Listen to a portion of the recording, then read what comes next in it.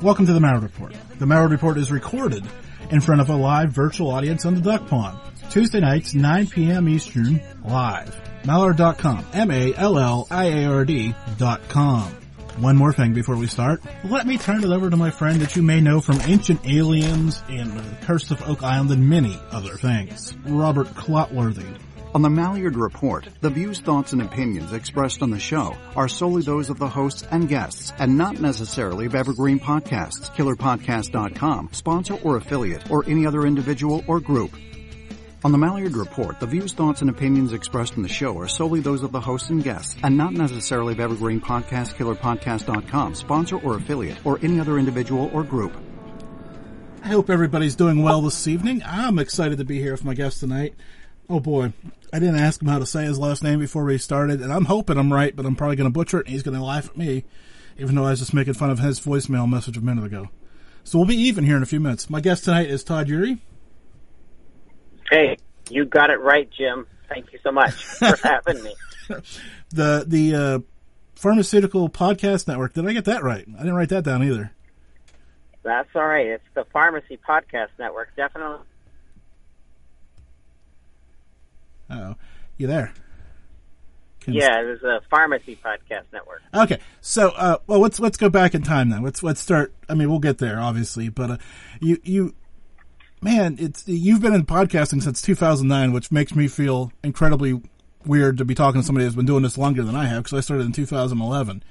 So, what made you even want to get into the audio space way back in the day? Lack of information. There were zero podcasts that I could listen to on my way to the airport and about the profession of pharmacy. And so I said I'm going to at least attempt to do a podcast and interview pharmacy professionals. And in my beginning, it was a train wreck. I didn't know what I was doing in 2009 for sure. I don't think any of us knew what we were doing back in the early days, and then I'll reserve judgment on you, but there's still days I'm not sure I know what I'm doing. So. Yes, it's always a learning experience. The worst thing to do is to wait until you think it's perfected, because then you'll wait forever, because it's never going to be perfected. Well, as I tell people, my hard and fast rule about the show: if I ever do a perfect one, you're never hearing from me again. You hang it up. It'll be just gone. Like everything, you'll just be like, "What happened to that guy? He just disappeared. Did the aliens get him? I don't know." That's right. So, but you managed to make it through, and so when did you realize that you were on to something, though? I mean, there's a question of being sloppy and out of sorts, but then you had to have realized you were starting to get somewhere. Yeah, it wasn't until about 2012, 2009.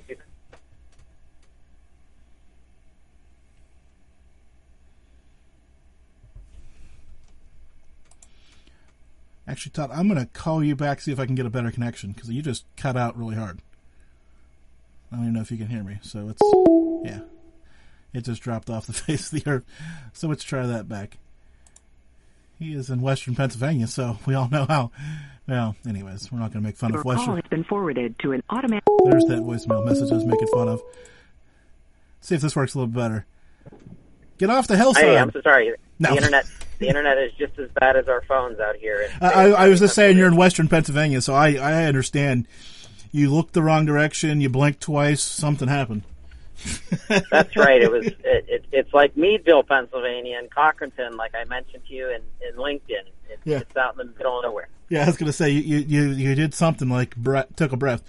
So you were starting to tell me about when you started to realize you were onto something.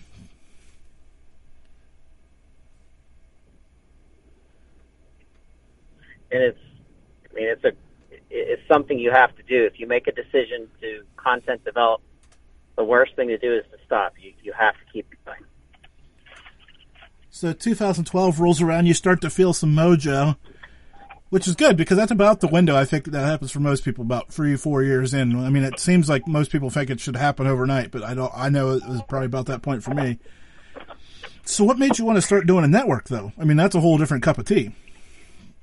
It is, because there were so many pharmacists that knew so much information about specialty and cancer and pediatrics and technology, and nobody was helping them podcast. They were having to figure it out themselves. So I wanted to create something that could become a support to them. Pharmacists, most of them, there's 300,000 pharmacists in the United States. Very few of them have time to market themselves or to build a platform to get their messaging out. And it was very important to share information between healthcare providers, physicians, pharmacists, nurse practitioners, and I created a platform to do that on purpose, because I knew that there was a gap that wasn't being filled, and pharmacy is a very tight-knit community. Everybody eventually knows everybody. I was going to say, but tell me the first time you pitched to somebody, did they think you were off your rocker, or were they kind of interested? It was somebody that was a listener who said, "I love your podcast," and he was very into politics within the pharmacy sector, and I said, well, why don't you help me build? Why don't you allow me to help you build a podcast about our profession and the politics of our profession? And he said, yeah, let's go. So that's when the network started. By the time I reached my first pharmacist, I already had 2 people on the network. So it didn't have to be a fresh pitch. Oh, okay, but somebody had to look at you like you were absolutely up the creek. Oh, yeah. They still do that. The podcast is more a thing now than it used to be. I mean, at least people now have a clue what you're talking about. Yes. Imagine calling an organization like one of the big tree wholesalers and saying, hey, I want to cover your national conference through press. And they said, well, what publication are you with? And I said, Pharmacy Podcast. And they're like, what the heck's a podcast? Like, who are you? Yeah, I can't imagine. I'm sure that went over well. But now they're probably calling you now. That's true. Things have really flipped. I'm blessed that everything that I've built, now I feel like it's time to work. It's taken me, 13 years, because the first 10 of those 13 years, I had to work a full-time job, travel all over the country to multiple health systems and addiction centers. I was in the addiction therapy sector of our industry, and it was very rewarding, but I wasn't building my business, which is where my heart was. And I had to. So I had to pick one of those 2 masters to serve. And the first 2 years of going out all by myself podcasting was terrifying. And now I feel like in this last year and a half to 2 years that it's finally ready. It's ready to go to work. I'm ready to do things that have never been done before in podcasting, and I know I'm a pioneer in it. I was the first continuing education podcast, and now that's being repeated throughout our industry. And we were the first to do anything to do with a network of pharmacists that were advisors in various facets of healthcare, and we're the first to join networks together through podcasting, big state associations and national associations, and so it's fun to see that not only are you able to pay your bills, but you're able to see that you're making a difference in your profession, and that's to me that's the most rewarding. Yeah, I was going to say it's the results of the work, maybe not necessarily the work. Like you said, the professional connections and the state organizations, that has to be a pretty big feather, even though it has nothing to do with the on-air part of it. Yeah, it is. It's nice to see your profession recognize you and see that you're providing something valuable, and it takes a long time to get there, because there's lots of people that don't trust novel publications, and ours was definitely a novel publication. So, help me out here, though, because, for years I've heard about people in the podcasting game saying you need to be strong in a niche, and obviously you're definitely strong in a niche, but how do you reach outside the community probably will sustain you, but at what point do you try to go, I don't want to say mainstream, because that sounds ridiculous, but that's the only way I can phrase it at this point. how do you cross over to get a little bit more broader appeal? Yes. Well, you're absolutely right. I will never stop evolving. So my first attempt, which I've stopped this since, the first attempt was maybe to go out into the physician market and start doing the same thing in the physician space. And I quickly realized that I need to stay in my very specific niche of supporting pharmacists and pharmacy technicians and in this business and profession. But inside that B2B environment that I've created, there's an opportunity to take these amazing voices and these really incredibly, advocating and driven, patient-focused people and get a mic, in front of them so that they can start building noticeability and references to the public and to consumers. So, Jim, you're exactly, you're telling the story before I'm ready, and that is we have to move into the consumer market. And I know you've probably put hours. There's probably been at least one sleepless night trying to figure that out. And meanwhile, I'm in the other boat. I'm trying to figure out how to niche down and control myself and focus and build a strong niche, but I can't do it. You have to keep trying, and you can forward it by looking ahead and make little bumps in the right direction and call them successes and recognize the success. Give yourself credit, and then you got to keep moving. I'm constantly trying to do the next client service, the next conference, the next advocacy of a new program that's coming out, something that you can reach into your network and support it. And I'm a giver before I expect something back. So I think that's a really good, podcasting advice is make sure you're giving before you expect anything back to yourself personally. Well, that's great advice just across the board, though. Now, my problem is because I try to stay in this paranormal, religious, spiritual space, and then I see a guy like you, and I'm like, oh, that's interesting. I got to talk to him. And I think your spirituality and the seventh and 10th and 20th dimension, and I think all of that is probably a lot more fun sometimes to listen to than interviewing a guy who started a podcast in the pharmacy industry. Now, but my listeners know I get nerdy from time to time. I love talking to other podcasters because, like you said, there's a community of us who eventually we'll all run across each other and know somebody who knows you, or, it's just kind of fun how it all seems to, oh yeah, I've heard that show. And you'll be like, what are you doing listening to the pharmacy podcast? And they're like, always looking for, I'm like, oh, good grief. Well, there are some really interesting episodes that we see consumers making comments on Facebook on. The world of pharmacogenomics is the world where your genes literally act different to a compound or to a substance than my genes, and you and I could take an opioid. We could take an Oxycontin, and you would metabolize it different than me, and I'd be like, hey, this is definitely working. I had one, and you might be on 6, and you're like, I can't, nothing's happening. My knee, is killing me.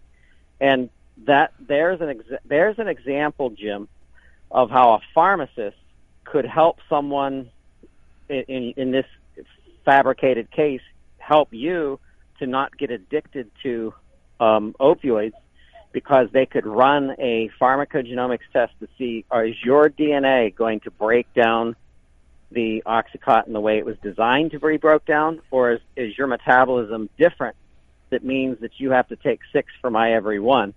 And there's something that the public has no idea that a pharmacist would do, but they're more than capable of studying and giving you the results to guide your physician in the right way. Now, see, you jumped my shark there. I was going to ask you about this because, I hate to say this. I know my pharmacist, right? We're friendly and all this other stuff, but normally it's a quick conversation when I've been picking prescriptions up. But I know there's a lot more to what he does than besides stand there and smile, right? I hope. I'm assuming. Yes. Yes, and you're speaking about the retail side of pharmacy, that community retail, and that's like 1/8 of what pharmacy is. And behind the scenes, well, that's just mind blowing. There, I would have guessed half of that. So, no, this is why it's good for you to be here. So enlighten me some more. Yeah, and think about it. Your pharmacist knows things about your over-the-counter medications, interacting with your prescriptions, interacting with your vitamins, interacting with you drinking grapefruit and juice, and taking something that would interact bad with it, and they're catching all of that. So when your prescription should only take, from our inpatient standards, it should only take 5 or 10 minutes, and they're like, "Well, come back in a half hour," and then you come back in a half hour, and they're like, "Hey, it needs 15 more minutes."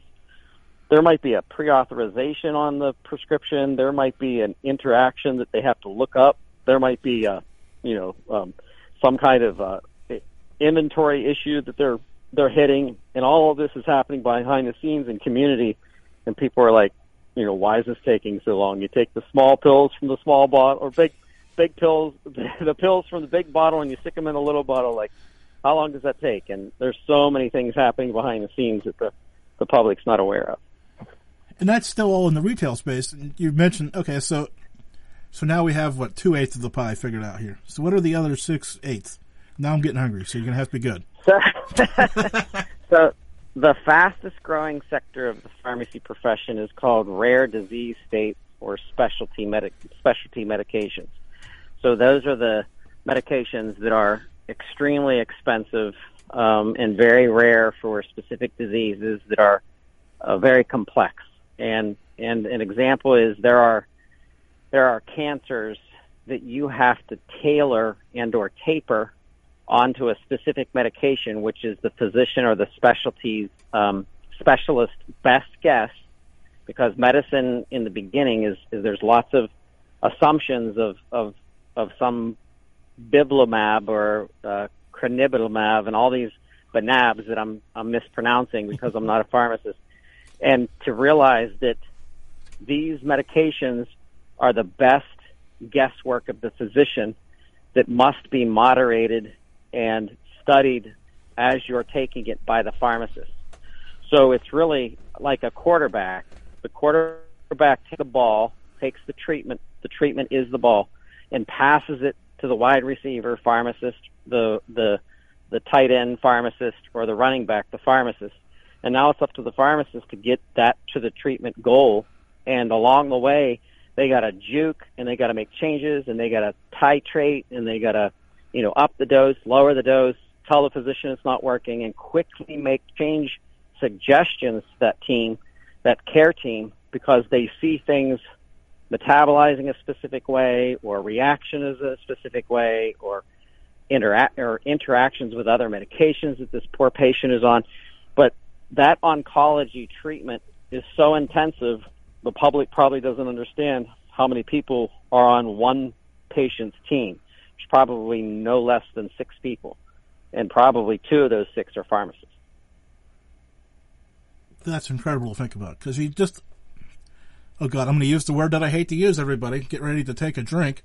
Assume, that, right, that I hate to say it, but like I said, so that's why I'm making people drink, I guess. Right? You get your pill, it's been tested, it should work, we go about our business, right? But there's so much that, like you were saying earlier, how people are different, across the board different. Like, it just blows my mind. So, but there's still, so we got, what's the other gap? There's still a gap of pharmacists in here, if I'm looking at my pie. So there's the world of technology. So we're talking about a new up-and-coming medication that is nothing but technology. So it's called a digital therapeutic. And imagine physicians who are studying how a capsule that you swallow that interacts with your stomach acid, and it begins passing data to your iPhone. And from your iPhone, it connects with the electronic health record to be able to tell the physician what's happening in your body. So once again, quarterback of medicine is that physician, right? But when they execute the order and they start implementing the technology, Who is monitoring all the data coming from that technology in order to packetize it the way that it should be seen by the physician to make sense to the physician? Because those poor physicians that are getting beat up, seeing 60, 80, whatever, how many patients a day that they see, they don't have the time to meticulously go through what's necessary in many rare disease states or disease states where this technology is employed. So now it's that pharmacist that is acting on that data and acting on that technology. So that whole world of digital therapeutics is prime for pharmacists that want a different type of career than a community pharmacist. Whoa, slow down here for a second. You just blew my mind with some sci-fi stuff here. And it's real. It's happening. No, it's all sci-fi. It's still plenty away from the future. Yes, there's a company that I'll tell you now called eTect, and then ETECT, eTect RX, and they make a capsule that has a microchip in it that will send that data to your iPhone and then to the electronic health record. And that kind of technology is more than just swallowing it and expecting it to work. There's so much happening on the back end with tracking whatever medication was in that capsule. Like, that is just mind-blowing, and you're telling me it's here today, which is even more mind-blowing. Yep. It's not full-blown where they're making commercials about it, which they will someday, but it's coming, and it's already in motion in many clinical trials. Man, you're reading my notes over there. I thought you said you weren't a psychic. I'm not sure now. I wanted to talk to you about commercials, but I want to ask you, I guess I should be aware of this kind of thing, right? Because my CPAP machine, oh good grief, sends my, how often, what I sleep, how often I take it off, all that, the data they collect on that to my doctor. So I guess I shouldn't be too far strung that somebody's come up with something micro. Yes, and that'll continue. That's called the world of precision medicine. So that's where physicians, pharmacists, nurse practitioners, the whole team is going to be able to drill down into your therapy specific to your genes, specific to your metabolism, specific. So that's why these costs continue to escalate in many ways. But there's an evil side to the pharmacy profession that I definitely want to talk to you about too. Evil side? Well, you've got my attention. We'll come back to commercials in a minute. If you say demons, we're on board. No, I'm just kidding. I'm guessing maybe it is related to commercials, but I'll let you spell it out. So there's a entire part of our healthcare system and healthcare in general that falls I guess victim to greed, and pharmacy and the pharmaceutical industry is not shielded from that. And, many things within healthcare started out with the absolute right intentions, but, greedy people got involved and they made it more about stock prices and more about revenue than about healthcare. And the pharmacy benefit managers, known as PBMs, which is kind of a 3-letter, 4-letter word to us all in the profession, they're the bane of healthcare that nobody in the public understands what's happening. Like, nobody understands why drug prices are so high. Everybody wants to point to the pharmaceutical manufacturer, and I'm not saying that they don't play a part, but they certainly don't play as big of the big bad wolf as the PBMs do. And it's unfortunate because people on Medicaid who are cutting pills in half have to go without meds or have to go without the doses that they need because they can't afford it, because that tax money in the form of Medicaid dollars is going to these PBMs, and these PBMs are doing very, very little to negotiate rates and build what they call formularies, and they come up with all these intelligent excuses for their existence.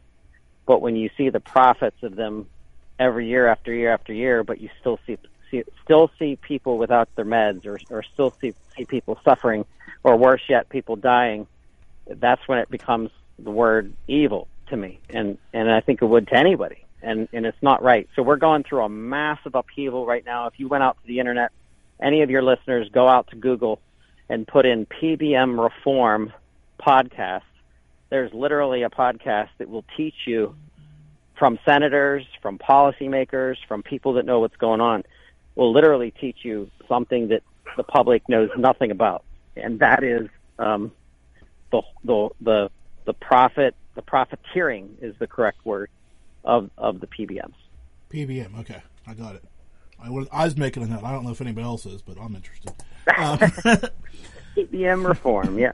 Okay, so here's my question. Now, you mentioned profit, and now this is where it gets me, because I was watching the NASCAR race the other day, and I'm not going to mention the name of the drug because it doesn't matter in this case, because there's a number of them, right? And I understand they're a business and they're trying to make money and advertising their product. The line in the commercial that always gets me, though, is tell your doctor. Like, tell my doctor I like Skittles. Right? Like, that's good. I love it. Yes. You're absolutely right. I mean, I don't need it, but I like Skittles. Now give me the prescription for it. And if you don't give me the prescription for my Skittles, I'm not bashing Skittles, folks, by the way. Yeah, we are this episode is brought to you by Skittles. We love Skittles, especially right? The red one. Yeah, but nevertheless, the point remains, and it feels like that's going to be bad for pharmaceuticals too. But I mean, I guess it drives the bottom line, which makes the commercial worth it. But is it though? So there's a facet of medicine and healthcare that, think about this. Think about you're a 38-year-old, physician or physician assistant, and you've just seen your 18th patient, and every time they come in with something, maybe a foot fungus or something, they immediately say, well, what about this medication that I heard a snappy commercial where everybody looks like they're happy and they're, happy, joy, and like, what about that med? And the physician wants to, of course, prescribe the absolute best medication, and in some cases, it's a novel medication that might have come up, but there's also this customer service side of everything, and it's not they're letting their physicians are not letting patients push them around, but if the patient actually looked into the medication and is on the right track per se, or at least in the semi-right track, if it fits, then if the physician knows at least a little bit about that, and it is, of course, FDA and clinical trials, and it's all finished and it's ready to go, then they do give way to the patient saying, hey, this is the med I heard about, and I did my internet Google research, and Dr. Google told me that blah, blah, blah medication is the way I should go for my foot fungus. Well, if you're within the ballpark of that, the physician may say yes. They don't always say yes, but they may say yes because it's still a customer service market. And I think our communities and our people in our communities are harder on physicians and their pharmacists than they probably realize, because they're still humans and they're still under pressure, and there's still politics in medicine, and it's a crazy world that we live in. Yeah, I was going to say, it's also weird because then you go into the doctor's office and there's this poster for this one and he's got the pen from another one, and it's like, man, how are they supposed to be, I don't want to say independent, objective about these things when they're looking at Skittles all day? There's a movement, Jim, in medicine that is growing, and I hope your listeners will also look this up, and it's called functional medicine. And functional medicine was considered quackery 20 and 30 years ago. It was, the 20, 30 years ago, it was all about pharmaceutical and you have to have a drug for everything. And nobody wanted to compound. The art of compounding, which is the next facet of pharmacy I wanted to talk to you about, compounding means a pharmacist is smart enough to customize an actual medication for you in their pharmacy. And they literally take multiple ingredients knowing that it will benefit you. And this is usually happening in privately owned pharmacies. This is not usually happening in the big, huge retail boxes. We're talking about, your family pharmacy down the street who has a little compounding station, might be non-sterile, for example, because the sterile compounding is a whole nother, facet of pharmacy. But this non-sterile compounding, they could mix a topical for your very, specific 2-year-old's rash. And they see the rash, they know the rash, they know the environment because they're from Cochranton or they're from Meadville. And all of a sudden they're like, hey, I know exactly what that is. That's a form of poison oak. Don't use the over-the-counter because it's not, maybe it's not powerful enough, or maybe it's too powerful because it's a baby. But regardless, now you have this pharmacist that literally mixes up a custom batch of medication. That's where pharmacy came from, was the art of medicine. Whereas today it's all about numbers. Let's packetize it. Let's make it a specific cream or a specific tablet or whatever it is. But there's still compounders out there, and those are some of my favorite pharmacists because they're the ones that are still like the Jedis, the old Jedi Knights that still believe in the force of compounding medicine. So one of my chatters wanted me to ask you about homeopathic medicine. So I'm assuming that's the next level down the ladder. So yes, as long as you're holding the hand of a pharmacist and a physician in your homeopathic journey, then high five to you. Because most pharmacists, especially the ones that are privately owned, that take the time to listen to you, that aren't being forced to put out 600 and 800 and 1,200 prescriptions a day, but that they'll take time to say, what do you have to say? Well, hey, if I take this bean grind and put in some peppermint and a little bit of this, tinker oil and all this other stuff, what do you think of this? Well, some pharmacists might listen and laugh and say, no, don't do this here. I'm going to recommend something to you. But then there's other side of what people are finding in so-called homeopathic medicine is absolutely okay, because nature has given us so much that we're underutilizing. And we should talk about that next thing I'm putting a lead in, which is medical cannabis and topicals and the whole world of how that's going to open up as soon as our federal government takes it off of the C2 list and allows pharmacists and physicians to work together to use it the right way. But homeopathic medicine and nature medicine and what nature can do for us is absolutely incredible, and that's part of functional pharmacy. But you have to marry it with someone who's kind of a guide, for that homeopathic medicine. It's funny you mentioned cannabis because I had Jesse Ventura on a few years ago, and he was saying that we could make enough hemp to replace all the plastic single serve in America, let alone the other benefits to the product. Exactly. That side of the product is really interesting for clothing and for even fuels and things like that. And I think there's a lot of regulation on purpose because of other industries that may be disrupted, and it's unfortunate that our world's like that, but it's coming. I think the world of cannabis and what can be done, and every time you say that, I came from the world of my parents who were raised to think that marijuana was the devil's root, and you smoke it, you're going to hell, and you'll end up pregnant no matter what. And it's just scaring the kids, and it was all propaganda. None of it was, it wasn't based on evidence-based medicine. It wasn't based on studies. It was based on a political agenda, and that's not to say that you should be smoking,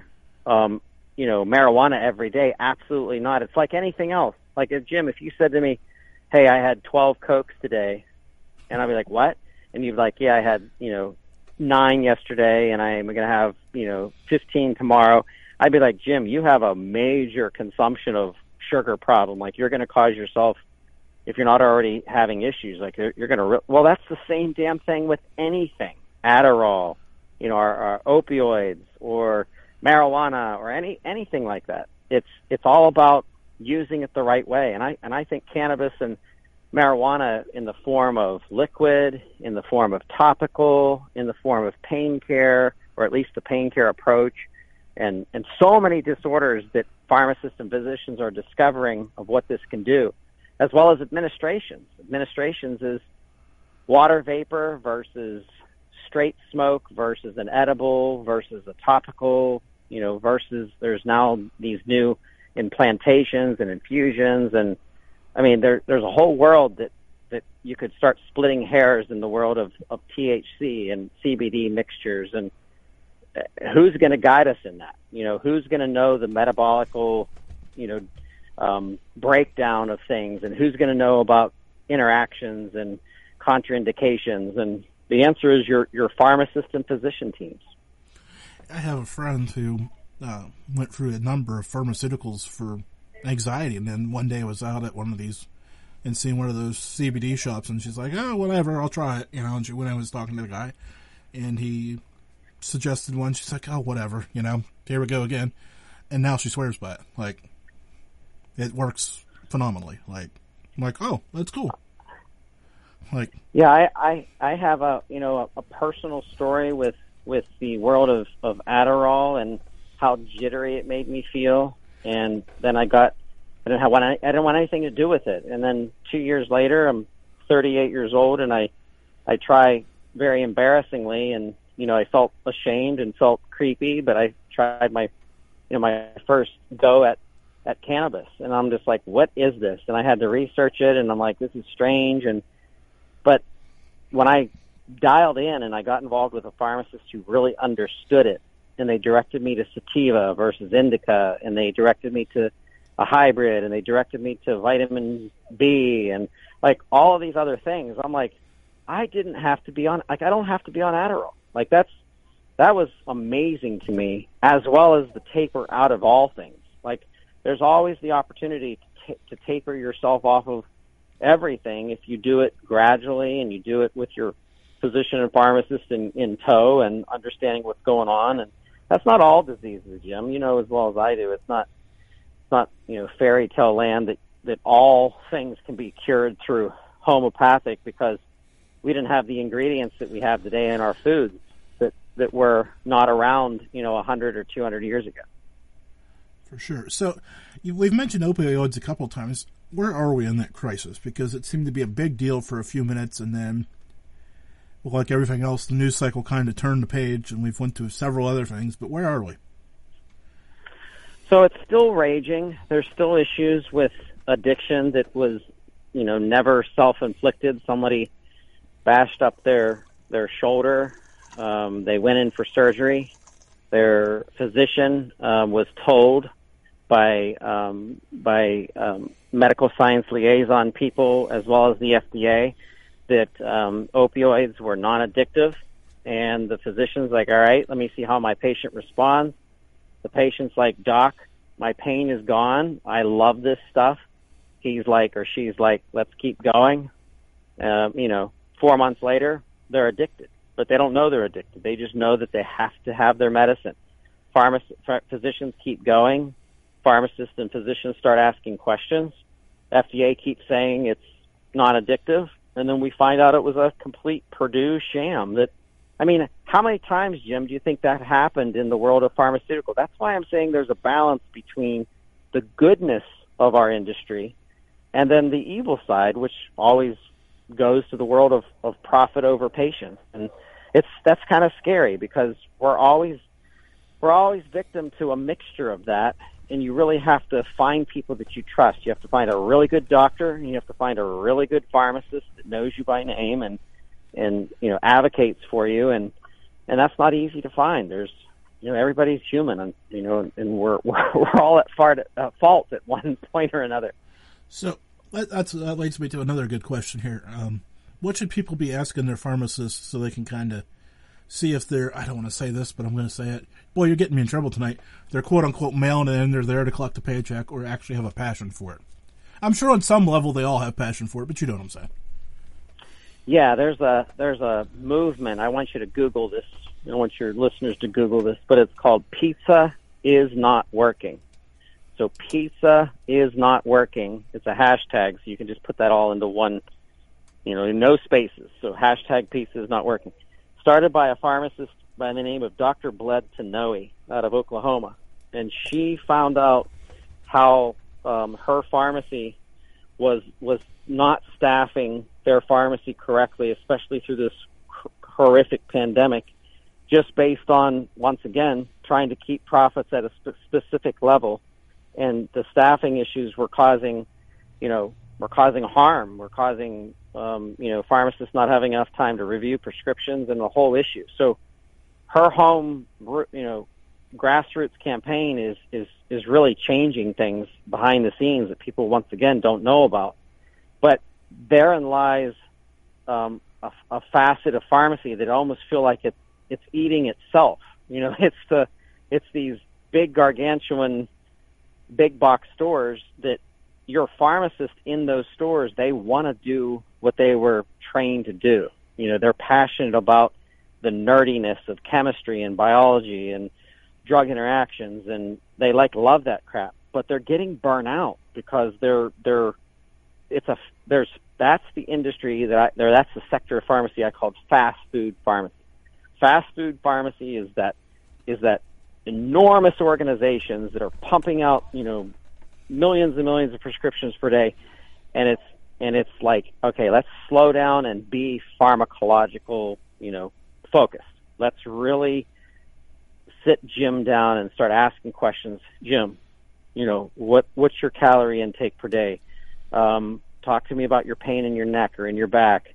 Talk to me about, this medication that you're on. How are you reacting? Like that slowdown, Jim, that's what pharmacists want to do. But when you're in this fast food environment, you don't even have time to go to the bathroom sometime. And so the hashtag pizza is not working is kind of a spit in the face or a rebellion from the pharmacists saying to the district managers of these big organizations, stop bringing us pizza as a way of saying, hey, thanks for all this work you're doing, instead of saying, here's another pharmacist that's coming on staff, here's a raise, or here's, bonus for the hours that you worked, or whatever it is. But no, they keep having these pizza parties, and no one's addressing the issue, which is ultimately a public health issue. It's more than just staffing for pharmacists. Like we've got to teach and by the way, it's a domino effect, Jim, because it's the PBMs that are creating this issue because of profits and not enough money to go to care. And that's why Senator Chuck Grassley is putting out an enormous bill to change the entire PBM industry. But he has the biggest lobby in healthcare against him, which is the PBM lobby. And of course, this trickles down to the kind of care you get if you go to one of these, big box stores. So I'm going to ask you an idiotic question because, well, that's what I do around here. Some of those things that you mentioned, the pharmacist you once asked, I assume that's part of your care from your doctor. So where am I getting my is it supposed to be muddy, or am I missing something? Or so the difference between the care from your physician and the care from your pharmacist, right? Yeah, I guess pretty much. You cleaned that up pretty nice. That's why you have a successful podcast network. Go ahead. So your physician is your general practitioner physician, primary care physician, is the catch-all for everything. So God bless them.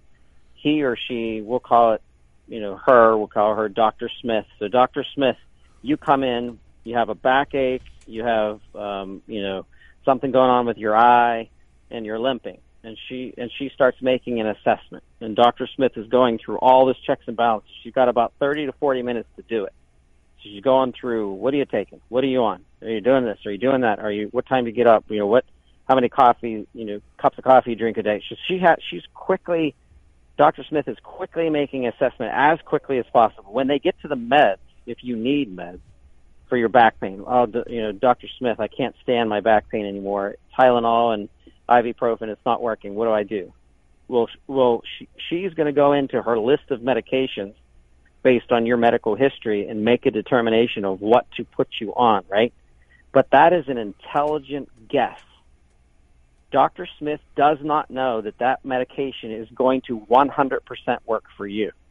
So what does Dr. Smith do? She passes the treatment ball or the treatment plan to her wide receiver, and that's the pharmacist. And now you as a patient should not be going to the pharmacist and just giving your prescription and walking away. If you are a public and you're worried about your health, you should say, hey, I'd like to talk to the pharmacist about my back pain. And now the lights will all go on. You'll slow the process down.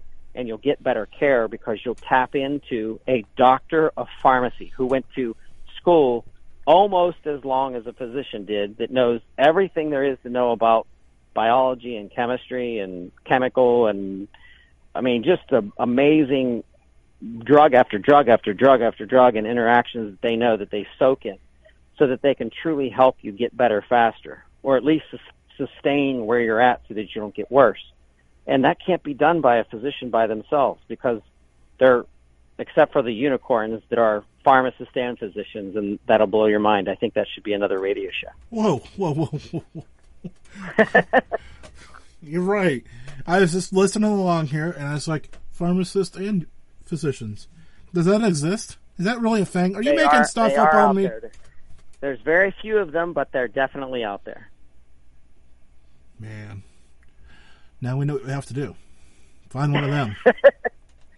Yeah, exactly. No, so it's interesting, though, because you're right. Pizza is not working. I think that's across the board for many industries. But absolutely. Yeah, there's too much greed, and there's too many people, good people, that you and I, we're spending our tax money on programs that are supposed to take care of people that can't afford their medication, and lots of that is being sucked up in profit that should never go to a PBM. It should be going to the actual pharmacy care, or it should be going to the price of the medication so that your price is lessened. So I'm going to twist the question from the chat room because I kind of like it, but I kind of like where I'm going with where we're at too. How do people continue to get sucked up and work for these big mass pharmaceutical companies even though they know maybe they want to be doing something at the local level, but I guess maybe there's just not enough career opportunities out there, I guess is what I'm going to guess the answer to the question is? Well, we need people to work at these big, huge, fast food pharmacies, which is the state that we're in right now. We need that. We need good pharmacists there. But we also need the system that's supporting them to change so we stop paying for the prescription and we start paying for the care. We should not be paying pharmacists by prescription. That's the way they're compensated today. I think that's dumb. There are some prescriptions that are lost. Like the PBM will be like -$3. So you just did an hour's worth of consultation, an hour's worth of work for a complex situation, and we're going to take $3 from you because you processed that prescription. Like, that's literally happening today, and that's out there. So we should be paying pharmacists just like we pay our physicians, and that's by the case. By the case, Jim has an issue. What's the issue, Jim? They go down through the billing codes, the issue shoulder pain or foot pain or some kind of fungus or whatever it is. We're putting all these elements on you as our pretend patient. I know who I'm calling tomorrow when I wake up and can't move. That's right. So it's hey, why are we paying by the prescription? We should be paying the pharmacist to dig down into the patient's condition and help solve the condition. The medication should be an afterthought. It shouldn't be the center of the pharmacy industry, and it is.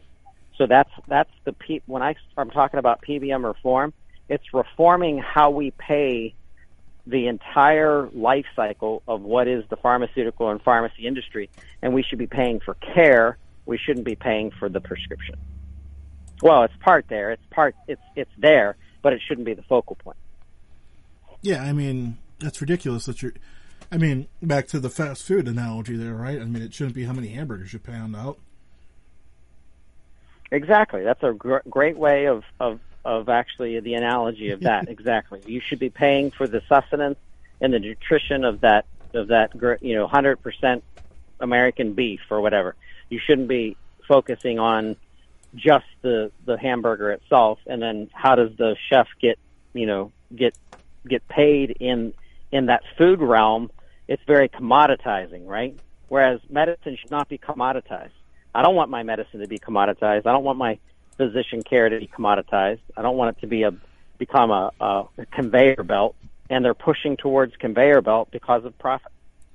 So I think we've reached the point in the show where most people aren't going to be listening anymore that would be triggered by this topic, so we're going to go there. Obviously, the last couple of years have been impacted by the COVID world, right? And it sounds to me like you took the jump in the podcasting space about the time that all started. So you're running parallel tracks here. Am I right in the time frame? Well, in 2009, I don't remember what was going on in the vaccine world specifically. But but when you decided to do the network and all that full time.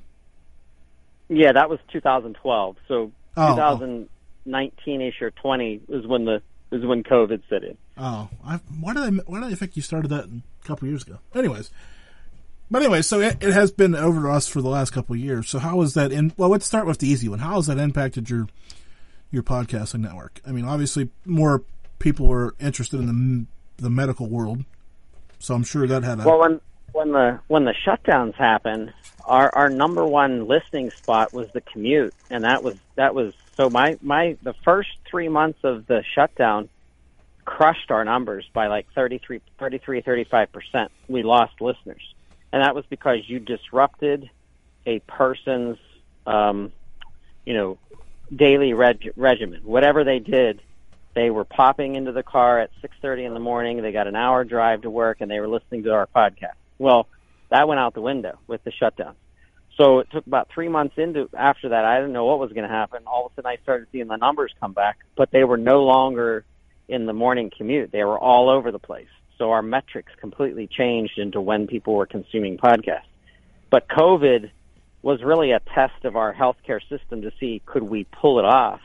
And you don't have to listen to a person who's a fanatic about Pharmacist. Just go do your Google research as to who stepped up and why we got through the pandemic at the level that we did. And we're not completely through it, but we got through the worst part of it because pharmacists stepped up and started getting involved in the vaccine initiatives. And it was amazing to see them work together as fast as they did, because I think they were used to it. I think that pharmacists can move at that pace, and I think they were ready for the pandemic in some ways. I mean, in some other ways they weren't. And like I said, there's a ton of burnout happening in the healthcare realm because of the aftermath of the height of the pandemic. Do pharmacists like to dance as much as they do for their medicine commercials? Germantown Runner, I'm really disappointed in that commercial. That question. I expect more from you, but I'm going to ask the question anyways. I don't remember pharmacists dancing in pharmaceutical commercials, but pharmacists aren't compensated by the pharmaceutical companies. They're compensated by the insurance companies or actually the cash paying customer lots of the time, and it's the patient that the pharmacist works for. They're not working for pharma. They're working for the patient. And I think the patient should realize that they're the boss, and you should stand up for your patient rights and ask a lot of questions and start asking your pharmacist more questions than what you probably are, because you'll be very surprised at the level of knowledge that they have, as well as knowing how to get around the system if you are having a payment issue. So before we start to get into a little rapid fire and wind this bad boy down, because we've got about 6 minutes left. So I like to give you the floor to promote the network and any other things that you got going on, because I want to thank you for hopping on tonight, and I think you've got a lot of wonderful content out there that the world needs to hear.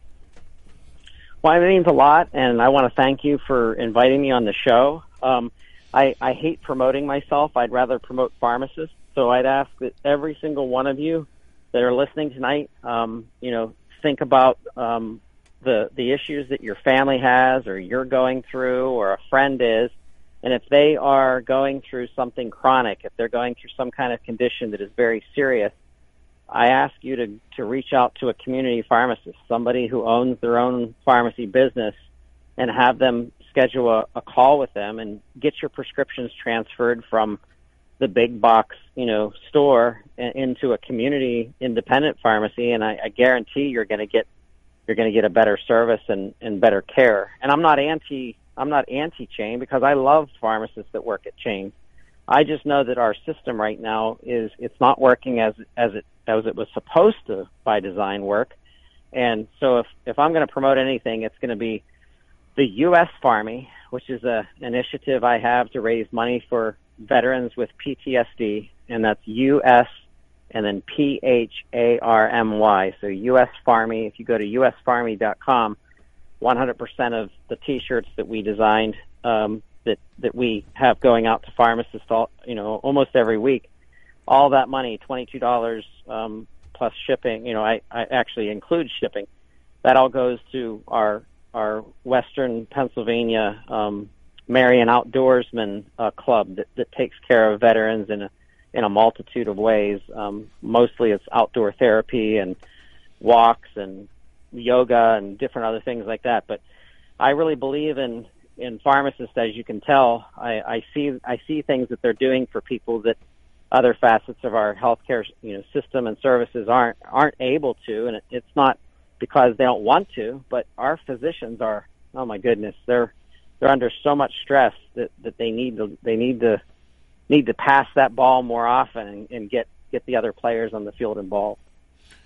Okay, so you mentioned Western Pennsylvania. You mentioned to me that you lived in northwestern Pennsylvania. I know you live in southwestern Pennsylvania now. So for the listeners who may be on vacation and stopping through our region, give me one good thing they should do in Western Pennsylvania. Well, Ohio Pio, I was just down there whitewater rafting, and it was so much fun, and the guides and everything were so much fun. So if you want to if you've never whitewater rafted, it sounds more dangerous than it is, and I'm not talking about the crazy rapids. I'm talking about like the junior rapids, but it's still an amazing experience. I was gonna say they've got some crazy ones down there, though. Let's not be mistaken. They do. They have like the advanced rapids, and that's not my cup of tea yet. I was gonna say you're building towards. Geo observation always has me ask people their favorite breakfast. Now, it could be cereal, it could be whatever. My favorite breakfast is like the eggs over easy and the bacon and the waffle and the home fries. Like, give me all of it. Like, I want all of it at the same time. That's how we like it, right? Just give us everything, and we'll eat it, and then we'll wonder what we did about 10 minutes after we ate it all. I won't have to eat for the rest of the day. Yes. Need a nap. No. Oh, before I let you go, I've got to mention this to you. I love the podcast network site, and it looks really good. So I don't know who's behind that, but they got to get a shout out from me from how good that site looks. Well, thank you. We had a design team do that, and we had our director of marketing kind of lead the way, and he did an amazing job. And I'll tell him that you gave him a shout out. His name's Josh. Yeah, I mean, it's good work. So I just like to mention, I mean, because I do my own website and I understand what goes into them and what makes them look good, and yeah, it's pretty nice. So have to do that before I forget. Podcast, pharmacypodcast.com. If anybody's curious, pharmacypodcast.com, and there's so much good content on there, and it's designed for pharmacists. So if you're listening into any of that content, you know that it's of the highest level of design and of intent. There you go. I mean, that's the key, right? And maybe you need to slip a note to your pharmacist. Have them listen to this show or any other shows on the network. If you could tell your pharmacist about the podcast, I will be indebted in some way, and maybe we'll get you a free U.S. Pharmy T-shirt or something. I was going to say, what's the best gift to give a pharmacist besides suggesting the podcast network? Give them a T-shirt. If you want to raise money for vets, go to uspharmy.com and buy them a T-shirt and take it to your favorite pharmacist and say, now you have to take a picture of this and tag @Pharmacy Podcast on any of the social media platforms. And if we find that comes through, I would be just tickled pink. I'll actually give you your $25 back or $22 back if you did that. Sounds like a good time. Well, Todd, hey. Thank you for hopping on, and thanks for the information that I didn't know. Thank you, Jim, for making me a part of this, and good luck on your publication and podcast, and don't stop. Well, thank you, sir, and keep up the good work on your end. Thank you, Jim. There we go again, guys. Another one of these wonderful shows that kind of came out of nowhere, but, every once in a while we got to have fun with it. So there we go. Until next week, guys. It's the Malliard Report. Yeah, the Malliard Report. Hey, I want to thank you for joining us. It's been a good show tonight. I hope you enjoyed it. Take a few moments, subscribe, share, all the fun stuff. You know how to do it. I don't have to tell you. Just be ready for next week. It'll be sooner than you think.